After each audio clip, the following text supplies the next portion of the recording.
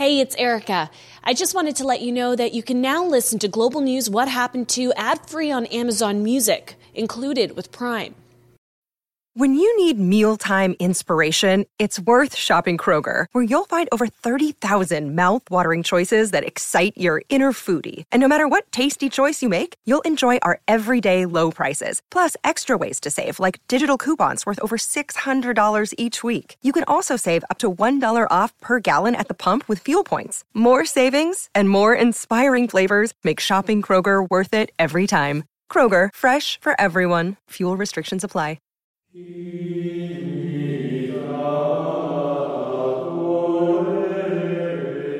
It is the moment when the sun, already declining towards the west, looks the cathedral almost full in the face.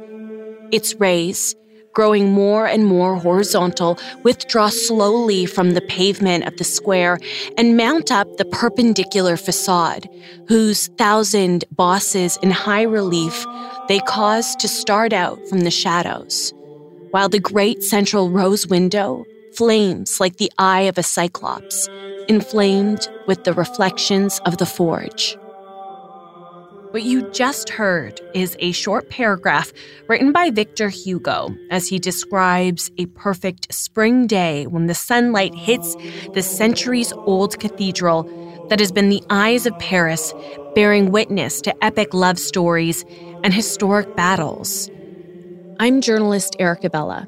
Today we'll travel to another spring day a few years ago when a hot fire nearly dimmed its existence forever. This is Global News What Happened To, the fire at the Notre Dame Cathedral.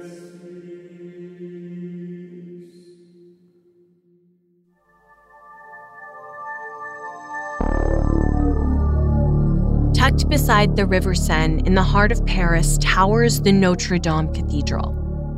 Those who visit are often overwhelmed by a building that has stood the test of time and is one of the landmarks of the City of Lights.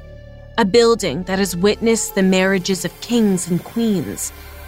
While it's easy to see its beauty from the outside, Stephen Murray helped me understand the history of this iconic building and learn what sets it apart from others.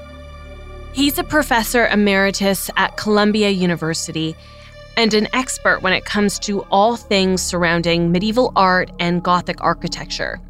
He says what distinguishes cathedrals like Notre Dame is that they're much more than historical landmarks, and that's why he studies them. But wanting to find out about the production of them and the kind of shifting changes around them, and the fact these buildings represent timelessness because they're still there, and yet they themselves are caught up in change, and they come into a world of change, and they're not the result of history altogether. In a sense, they project history, they create history, and above all, they create identity and a sense of belonging. And they all come to Notre Dame, and somehow they all feel that this is their place, they belong here. And it's wonderful, isn't it? And how on earth did that happen? But to understand the importance of Notre Dame, you have to go back, way back, to 1160, when Louis VII was reigning king and Maurice de Sully was the Bishop of Paris. The original intent was to try and, excuse my words, but to trump. In other words, to outdo what had just been done. And they were trying to outdo, above all, the Abbey of Saint-Denis, St. Denis, just to the north of Paris, with an upstart abbot whose name was Suger. And Suger claimed to be independent of the bishop, independent of the cathedral. And really, he created a magnificent building in his abbey church. And it was important for them to, in a sense, go beyond that. Important also was to go beyond the superior church. Notre Dame of Paris did not have an archbishop. It was just a bishop of Paris. This means that the Bishop of Paris wanted to build a new and much larger church. So he demolished the earlier cathedral and recycled its materials for the new church, which was to be built in the Gothic style to compete with the Royal Abbey of Saint-Denis, which was newly inaugurated in the late 1140s. Stephen said they were inspired by the original St. Peter's Basilica in Rome.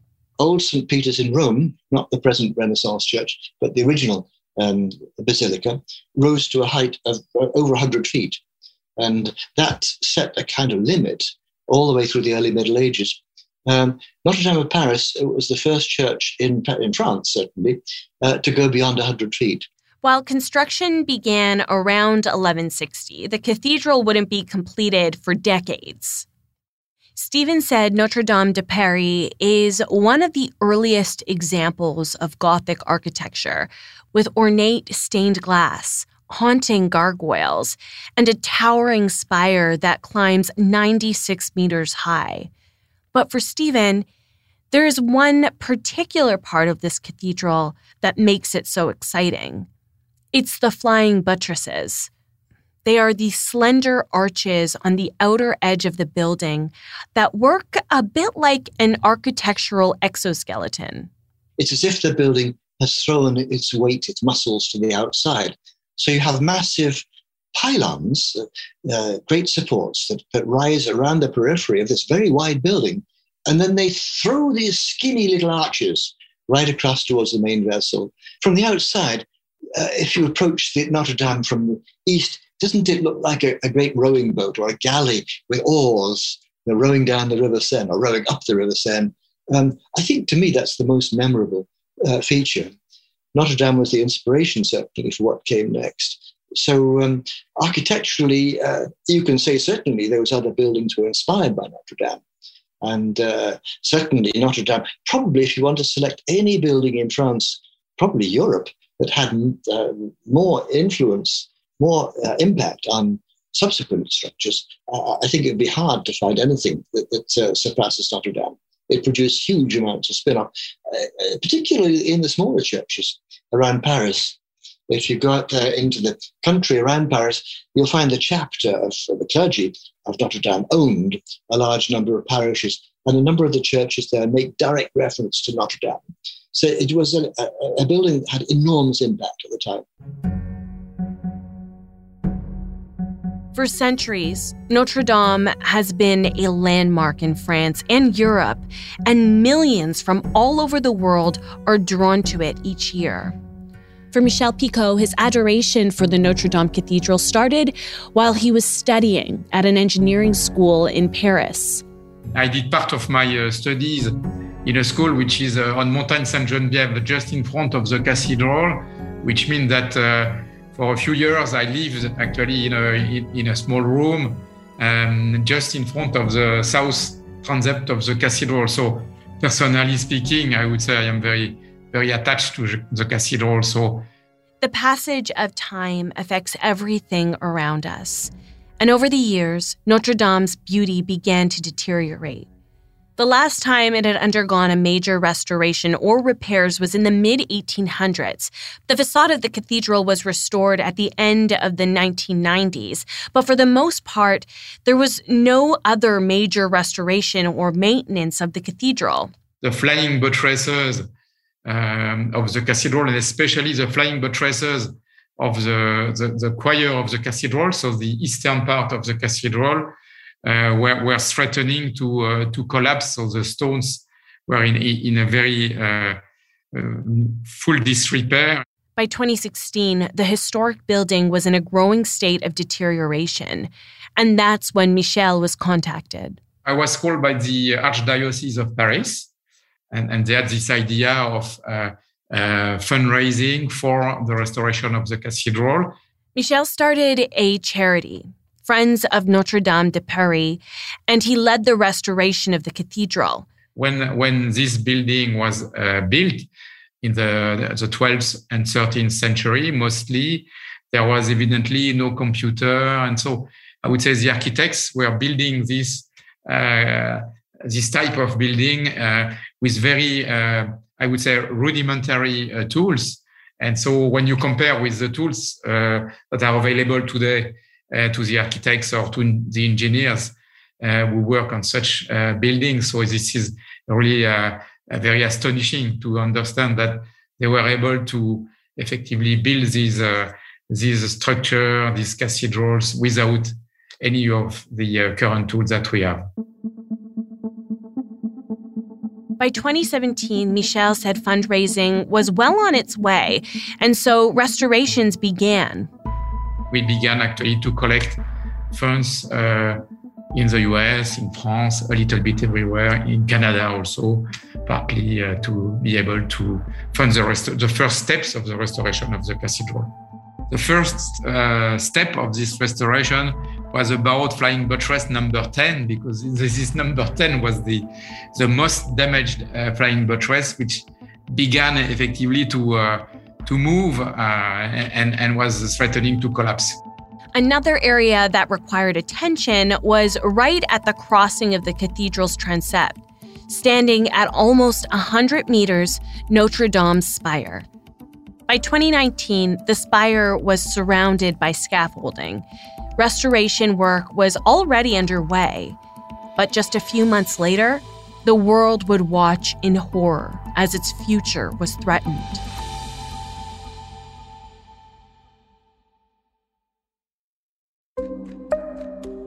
It's a day seared in Michel's memory. I was at the cathedral the whole day of April 15, 2019. So we were working as usual on the different steps of restoration. And as I said, the first step was the restoration of this spire. And I was preparing, by the way, the next round of fundraising for the following steps of the restoration. And I came back home actually at around probably 5:30 or 6 p.m. because I live outside Paris, about 25 kilometers west of Paris. Less than an hour later, Michel would get the devastating call. Notre Dame de Paris was on fire. I remember April 15th, 2019 clearly too. I had been working the night shift in Toronto when I arrived at work at 2:30 p.m. I had already seen reports that Notre Dame was on fire. As a reporter, I know when breaking news is happening, it's so much more than facts.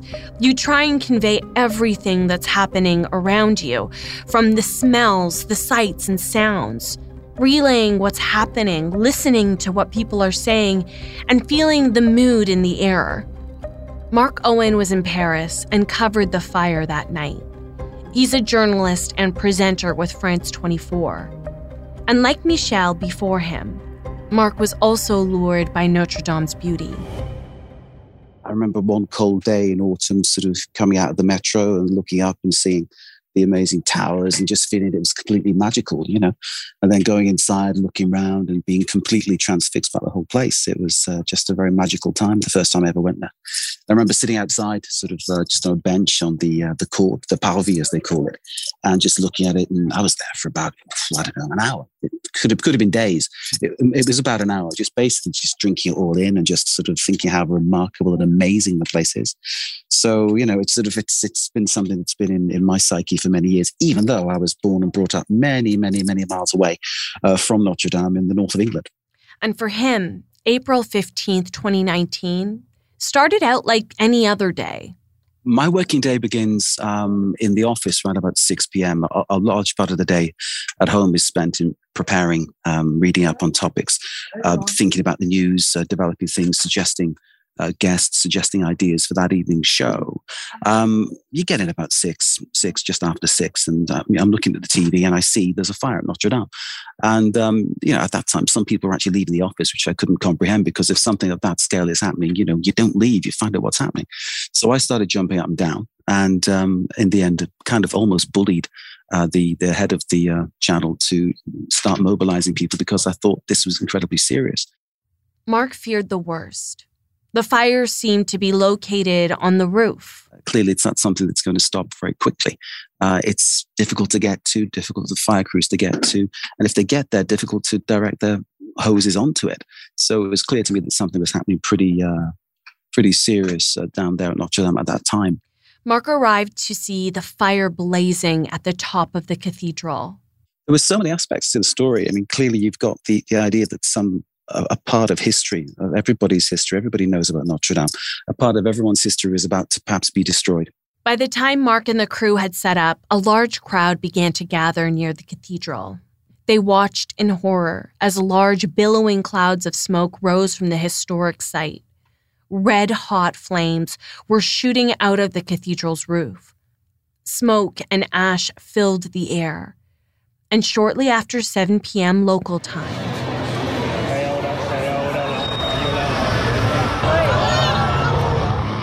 Notre Dame's spire came crashing down. Gasps from the crowd, left speechless, staring at the destruction in front of them. That was a moment that I think everyone realized this was something that was incredibly serious, and it could be the end of something that, was historical. Certainly it was something that I think made many people realize, there is something now happening here which is going to make history, which, is something that everybody will remember in some way, shape or form. Absolutely horrible moment, because you think to yourself, this could be the end of an amazing, amazing place. Meanwhile, Michel Picault got the call shortly after 6:30, letting him know about the fire. He got to the cathedral at 8 p.m. When I arrived, I came to the square in front of the cathedral, and I attended, I would say, what was undertaken by the firefighters to stop the fire. But it was very difficult because we had a very strong east wind, which means that the fire, which had begun at the basis of the spire, was progressing towards the two towers of the cathedral. So until probably 11 o'clock. So it was still very, very dangerous, and the fire was still progressing.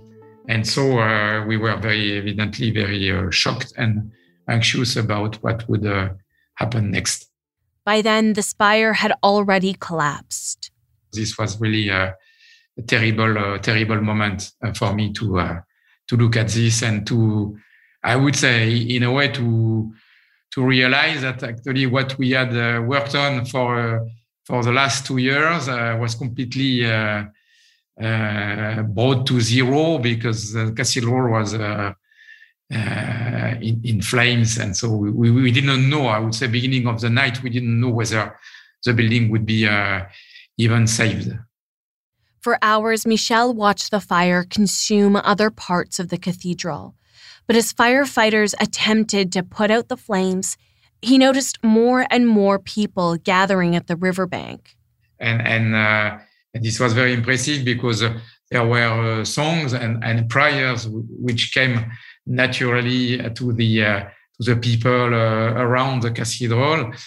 And in a way, the fact that the cathedral is on this island, just on the bank of the Seine, makes it, I would say, something you can look at very easily from the banks.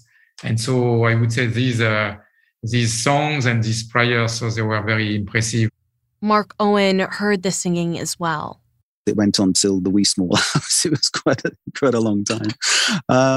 Basically, I spent a lot of time talking to people who'd gathered. There were many who were just basically praying and singing and trying to sort of somehow rally their spirits and call on whichever powers might be present in the heavens to make sure that this monument was saved in some way, shape, or form. And whatever you believe, clearly something was smiling on Notre Dame that night, because the whole thing wasn't wiped out. Credit to those who fought to control the flames, and credit to those who were praying on the sidelines, because I'm sure that it all came together as one to create a situation where the cathedral was saved. For me, it was so interesting to see and hear from so many people what the place meant to them. There was just one sense of it belongs to us, it's part of us, we need to save it, that kind of thing. This kind of feeling was really coming forward, and I think that's what I'm left with, really, this sense that Notre Dame matters to people. Michel said as firefighters worked tirelessly to put out the flames, his fear extended to the precious artifacts housed inside the cathedral. This was really, we are very anxious, because as I said, the west wind pushed the fire to the towers, and actually at a certain point in time, the fire went into the north tower of the cathedral. And you know that in the two towers you have belfries, wooden belfries, which sustain the clocks of the cathedral, what we call bourdon and so on. And this wooden belfry of the North Tower, it began to be on fire at a certain point in time. So, and we all knew that if the belfry went into fire, so probably the tower would collapse very, very quickly. And so this was the turning point, probably around 11 o'clock that night. The turning point was when the firefighters succeeded getting up the tower and I would say extinguishing the fire in the belfry of the North Tower. Just after 3 a.m., officials said the fire was officially under control. The cathedral's towers were saved, but the roof and the wooden beams that dated back to 1160 were gone. French President Emmanuel Macron made the pledge. Alors je vous le dis très solennellement ce soir. Cette cathédrale, nous la rebâtirons. Unclear what it would take or how much it would cost at the time, Macron said he wanted to see the cathedral rebuilt in 5 years, in time for Paris to host the 2024 Summer Olympics. In the days and weeks after the fire, Michel was hard at work assessing the damage, and what he saw was devastating. So first of all, you had a lot of water effectively on the ground, and inside the cathedral, all most of the charred timbers of the roof had fallen down in the middle of the cathedral, and especially at the crossing of the transept, because the full spire had fallen down. So there were charred timbers a little bit everywhere inside the cathedral. So it was like if a bomb had exploded on the cathedral, or several bombs had exploded on the cathedral. And there were, just to give you an idea also, so there were 3 big holes in the vaults of the cathedral. One evidently at the crossing of the transept because it was completely bare, I would say, in the middle. There was also one hole in the vaults of the nave because when falling, I would say the spire had caused this hole in the vaults of the nave, and there was also one hole in the vaults of the north transept because the charred timbers were too heavy and they had actually caused also this hole. So there were 3 big holes in the vaults of the cathedral. So evidently the roof and the framework, the timber framework of the roof had completely burnt. And as I said, there were some parts of the walls which were at risk of falling, like this north gable of the transept. But I would say there were also some miracles because perhaps you remember, if you had the opportunity to visit the cathedral, that there was a very wonderful statue of the Virgin Mary called the Virgin of the Pillar on one of the pillars of the crossing of the transept. And actually, this statue miraculously was not touched when the spire fell down, and so the statue was still intact, I would say. And there was also a cross of glory, which was at the end of the choir, so a very beautiful and golden cross of glory at the end of the choir, and this cross of glory also had been preserved in the fire. So in a way, this could have been much worse, and we were happy to see that large part of the cathedral in a way which was still saved. Michel said it was clear a lot of work would need to be done to restore the building, and it would cost a lot of money. Just to put this into context, Michel told me the funds needed to revitalize the cathedral before the fire was estimated to be in the range of $200 million. At the time, GoFundMe said in a matter of hours, over 50 campaigns were launched to raise money for the cathedral. And just a few days later, it was estimated that nearly 900 million euros, which is over $1 billion US, was raised. Celebrities like François-Henri Pinault, the billionaire head of luxury goods that owns fashion brands like Gucci and Saint Laurent, pledged 100 million euros. Bernard Arnault, head of Louis Vuitton, owner of LVMH, announced the donation of 200 million euros. And L'Oreal and the Bettencourt Meyers family also agreed to donate over $200 million. And so this was comforting in a way because we realized that we would have this support to help us rebuild and restore this cathedral. So this was really a fantastic move from donors. Not only, I would say, the 200,000 or 300,000 small donors who began to make donations, but also from very large donors, both in France and also in the US. And so this was really comforting, even though we knew that we had in front of us a task which was completely different from the one we had before. But as quickly as the donations began pouring in, so did criticism over how much was being donated and how much attention was being paid to the cathedral. The Abbé Pierre Foundation, a homelessness charity named after a priest whose 2007 funeral took place at Notre Dame, said, quote, "We are very attached to where Father Pierre's funeral was held, but we are equally committed to his cause. If you could contribute even 1% of the amount to the homeless, we would be moved."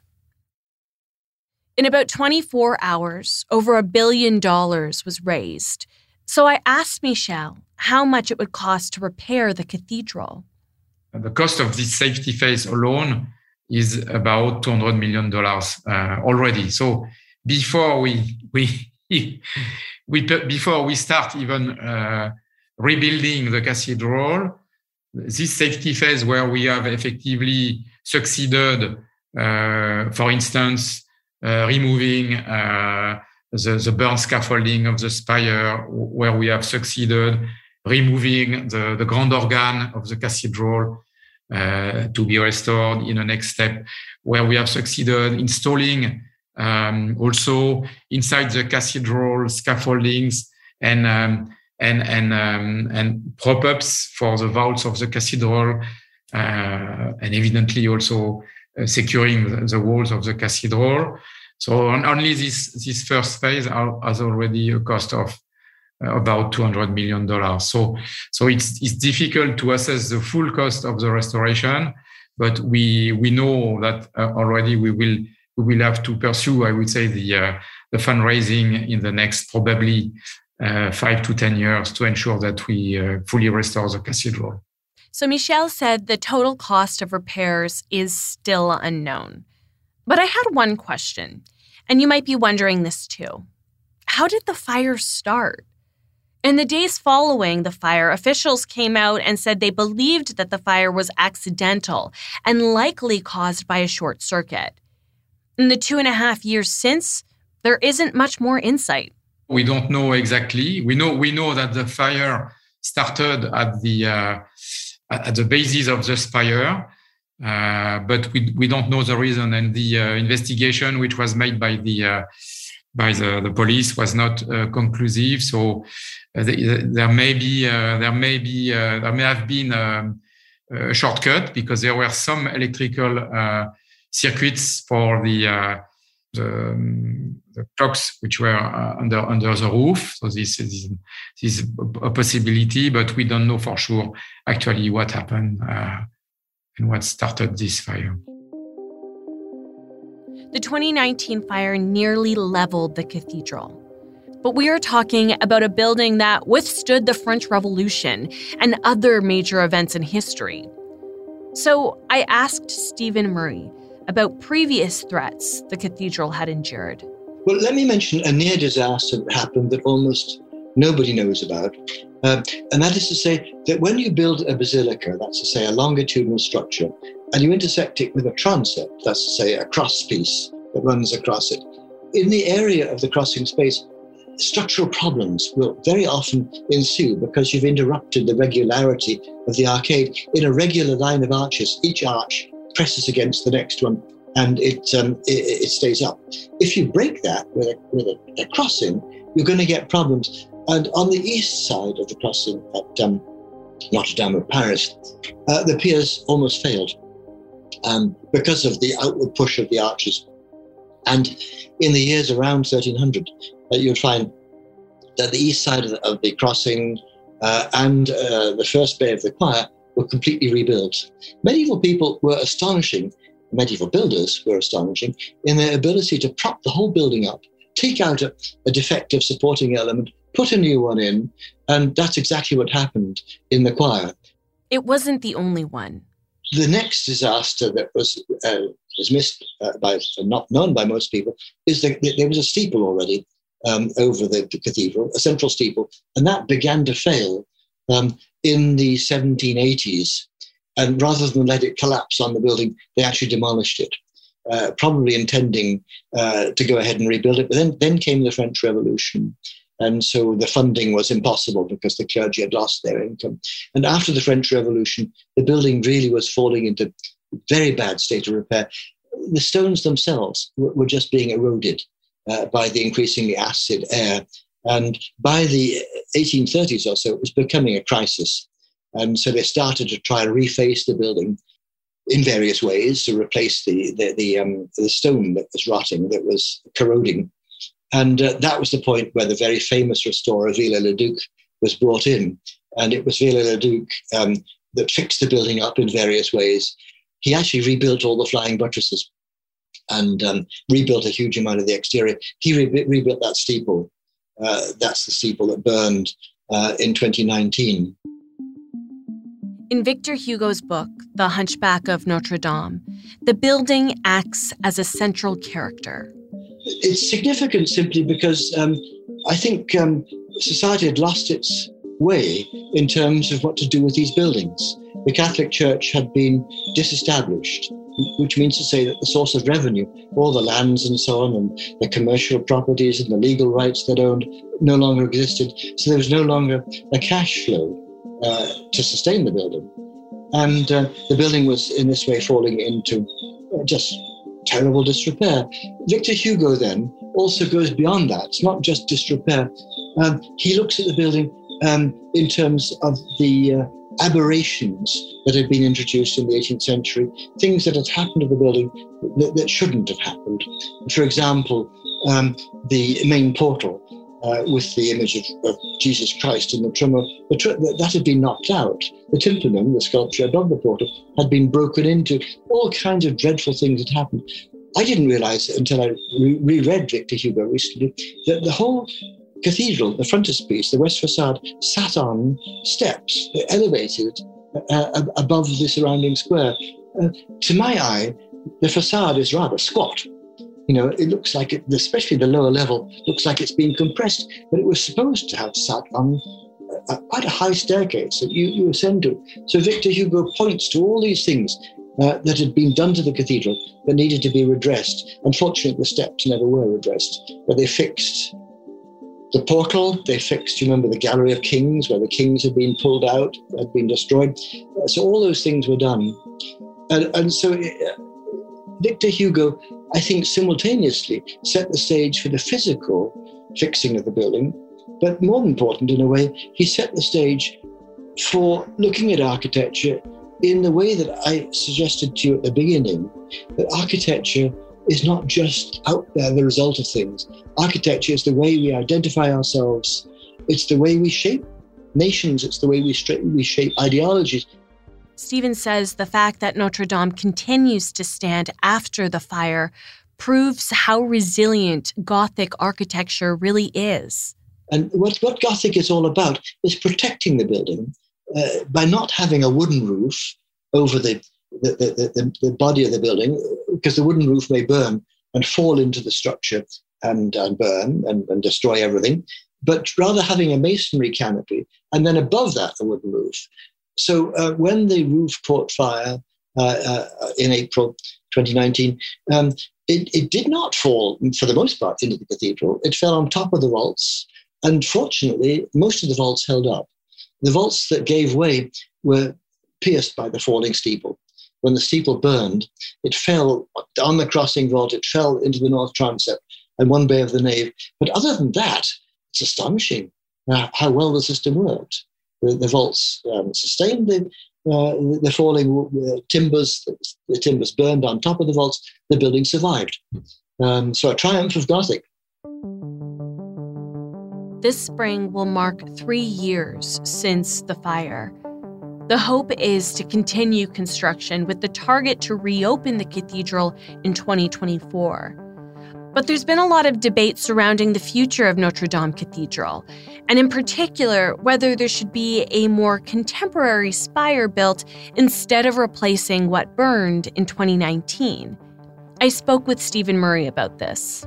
I kind of hoped that Notre Dame of Paris might be a situation where they'd mimic the old roof, the same shape, the same profile. From the outside, everything would look the same. I kind of hope they might try something in terms of modern technology, I can't tell you what they would do. Carbon fiber, aluminum, something lightweight that wouldn't burn, and maybe have some solar energy up there. That seemed to me like an intriguing idea. Last year, the chief architects of historical monuments presented restoration plans to the National Commission for Heritage and Architecture, which is an advisory council that looks after restoration projects in France. They unanimously approved the architects' recommendations to restore Notre Dame to its prior state. Michel Picot says this includes rebuilding a spire identical to the one designed in the 19th century, which collapsed in 2019. So, for instance, to build a timber framework of the roof, to have a lead covering also of the roof, and to rebuild the spire as it was built by Viollet-le-Duc with its timber framework as well, and its lead covering. So, which means that if you remember the cathedral before the fire, so there was a unique, I would say, uniqueness of this roof of the cathedral, which we call the forest, because the roof actually was made of a structure, of a framework made of about 2,000 oak trees.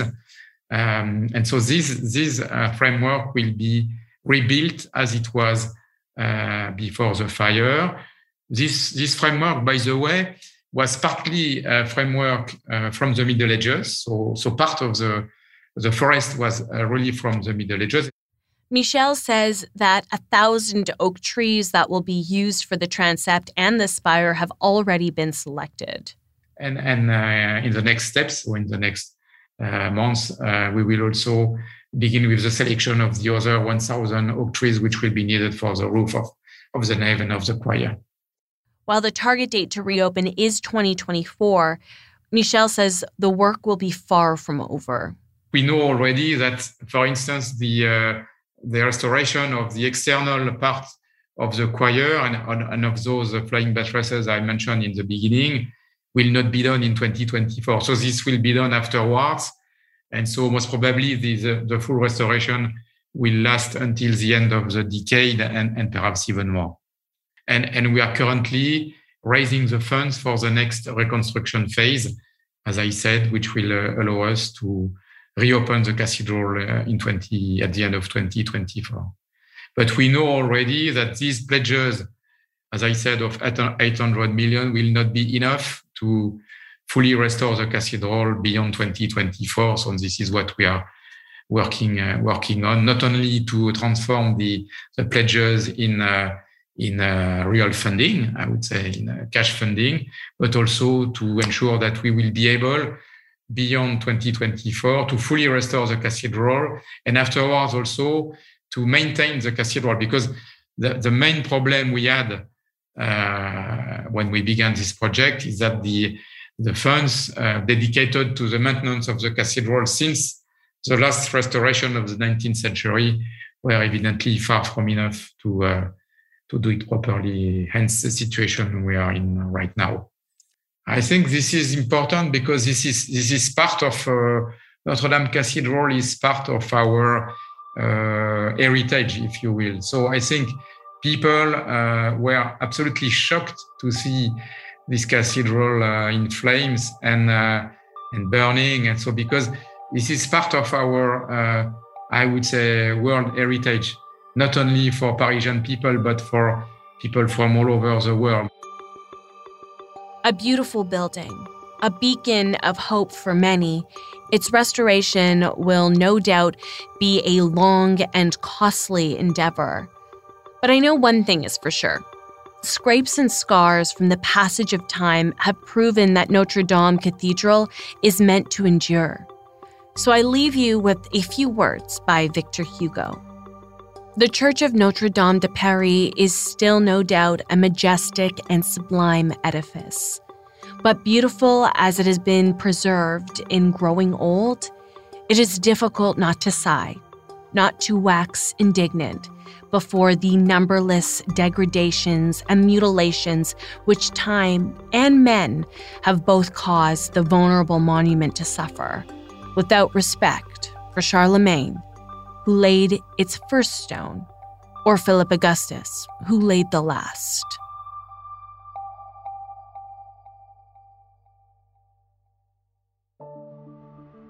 Thank you for joining me this week. Global News What Happened To is written and produced by me, Erica Vella, with producer Dila Velazquez. Our audio producer is Rob Johnson. Also, thanks goes out to Drew Hasselbeck, supervising national online journalist for Global News. Let us know what you thought of this episode, and please share it with a friend. It will help us grow the show and bring you more incredible stories.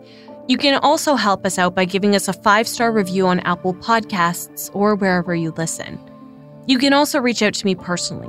We are always looking for stories, so if there's a new story you want us to revisit, you can reach me on Twitter at Erica Vella or email me at erica.vella@globalnews.ca. Thanks so much, and we'll see you next time.